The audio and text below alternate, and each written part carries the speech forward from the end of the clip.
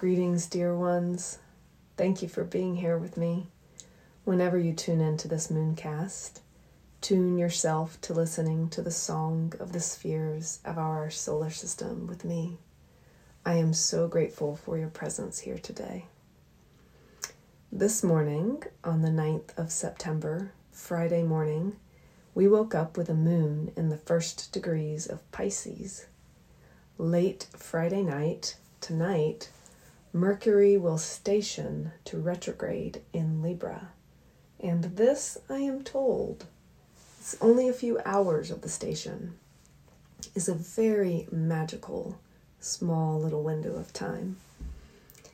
Saturday, September the 10th, on the east coast of the United States, this is where I live, so I always do East Coast time, just before sunrise, the moon in Pisces opposes the sun in Virgo, with the earth in between their impassioned tug of love and war. In this position, the sun's light shines full on the face of the moon, and we see, if we are awake early enough, a glorious Pisces full moon setting in the west. At this moment in time,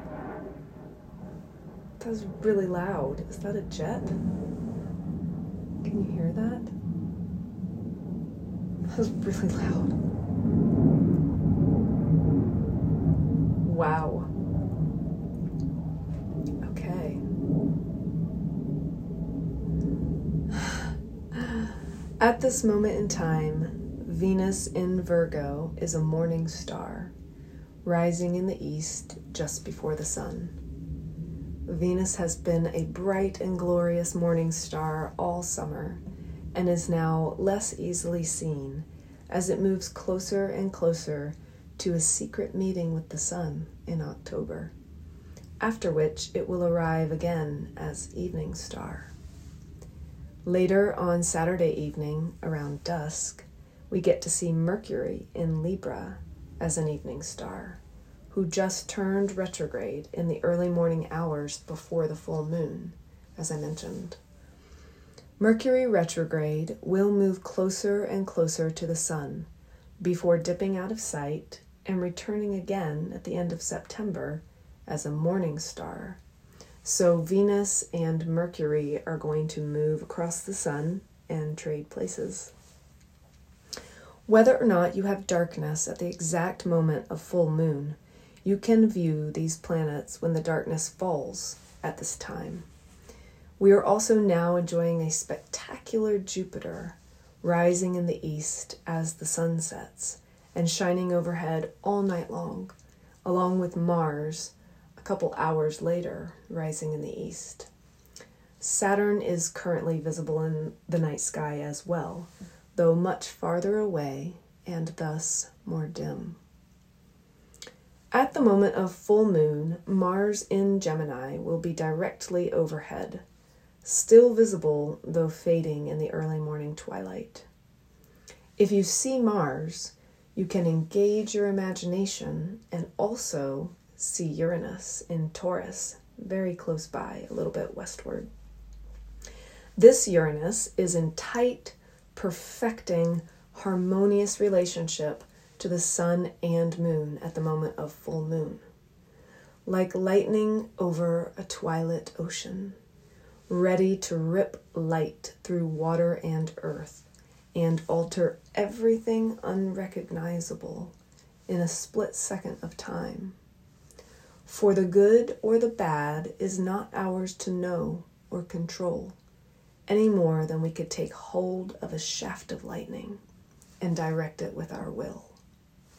This Pisces full moon speaks strongly to both the oneness of our collective consciousness, as well as the individual identity streaking through that ocean like a wild current seeking grounding, fast as the speed of light.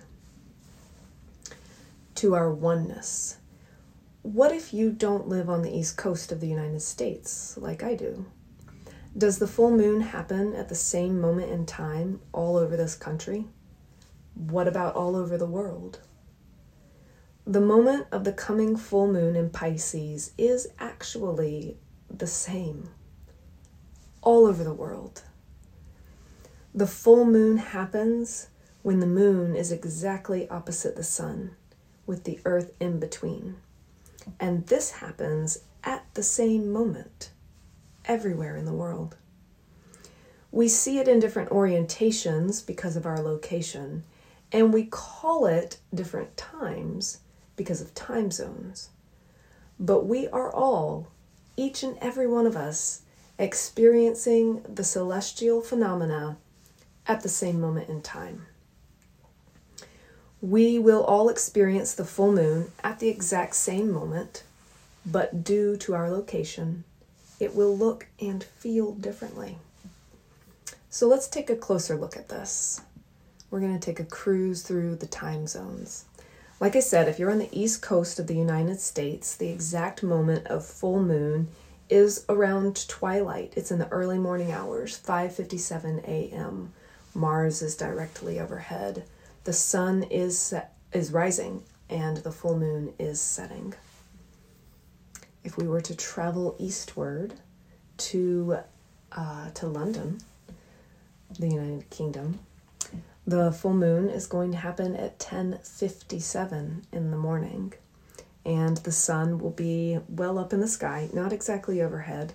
The moon will be well beneath us, so we won't see the moon at the exact moment of full moon, but we'll feel it.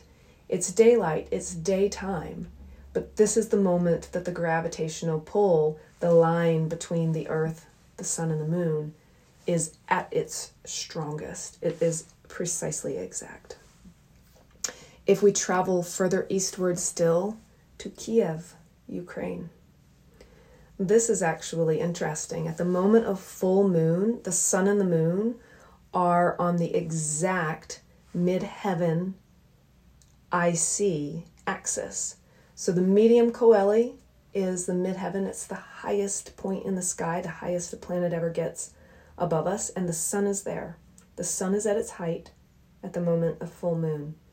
And the nadir, the IC, the coeli is the lowest point in the sky, the furthest a planet or a luminary ever is away from us, beneath us, and that is the location of the moon in Kiev.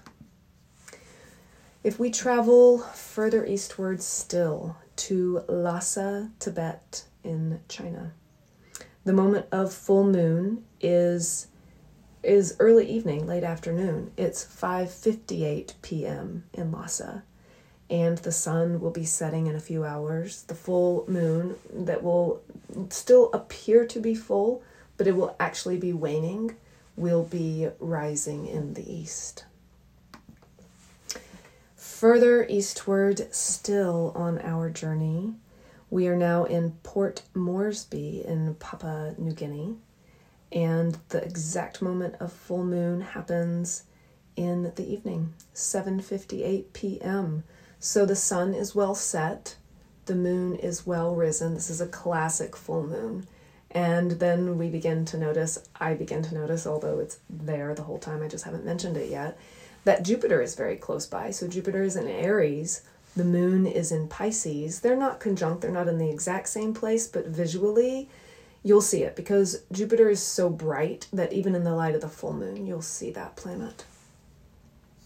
Further eastward still, and the last stop on our travels, we go to Olympia, Washington. And here, the exact moment of full moon is 2:57 in the morning. So it's very dark. The sun will be rising in a few hours, and the moon will be setting, but it's not happening yet. So we'll see here in Olympia, we'll see both the moon and Jupiter, and we'll know in our imaginations that Neptune is there too. We will see them in the western sky. And when we look at the moon in this way, the moment of full moon happening at the same time all over the world, we experience it at the same time all over the world, though it looks different to us. Just like we experience each other, both the same and different. This is the prayer that comes to my heart.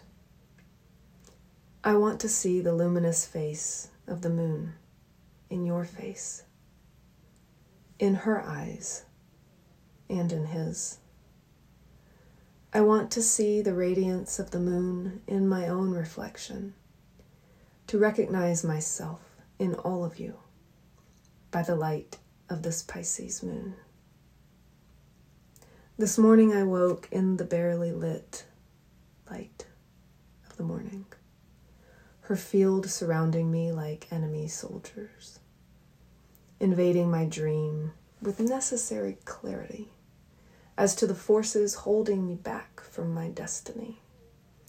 I tried to separate them from this reading, get back to the beauty of my vision, of the moon, of nature, the ocean, the whale, the lightning. But I am told they cannot be separated. When I try to resist, ignore, suppress, I strengthen their cause. The only option left is union. Always union. Allow them their bread and their wine. Invite them to sit beside me, share my table, play their role. We live in a realm of cycles within cycles within cycles, ever held, ever undulating fractals. The repetition is the same and also different.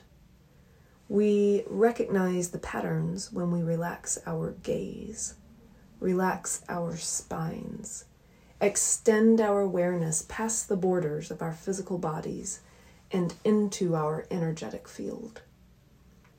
In this realm, we experience separateness and unity both, each holding an equal and opposite seduction to equal and opposite parts of who we are.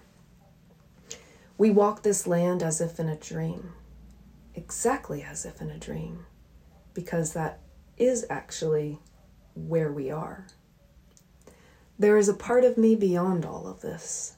The truest, realest part of me is here, but also not here. And yet, as I cast my gaze around me in 360 degrees, eyes wide open and wider still, I must admit, I am here. I look down to a clock face and see the time. I look up at the sun and witness the seeming linear flow. I look up again and I see the moon, ever marching forward into this storyline, both straight and circuitous. I watch the planets move around each other, move around us. I remember when they did this. I look forward into time when they will do that, and I must admit, I am here. And time is ticking, and time is pulling me, pulling all of us ever deeper into this dream, into this dense, pulsing, living landscape where there are honeybees in the jam. All is not lost. This is a yin moon, a dark, receptive mood, and yet the moon is bright. The night is alive. Everyone's out on the streets, in the bars. The baby can't sleep, and neither can we. It's like I'm trying to do something I don't know how to do. The ground is unsteady. Try not to fall down. The ship is rocking back and forth. You're on deck, or under the hull, or in the bird's nest. The ocean beneath you is not solid ground. Try not to fall down. Relax your knees. Expect the ground to move, and move with it. You are nearly all water anyway. Water, an empty space, and a spark of fire, and a dash of matter. Tune into the collective mood. Call it into consciousness. Art this moment in time and what to do with it, and what to not do with it. art the how to let it be and let yourself be and allow what wants to be to be. Utilize these forces and also get out of their way. Pray to the gods and also direct your will. What is the purpose of the prayer? To reunite us with nature and with each other. That is always the purpose. All that actually matters. All that actually is.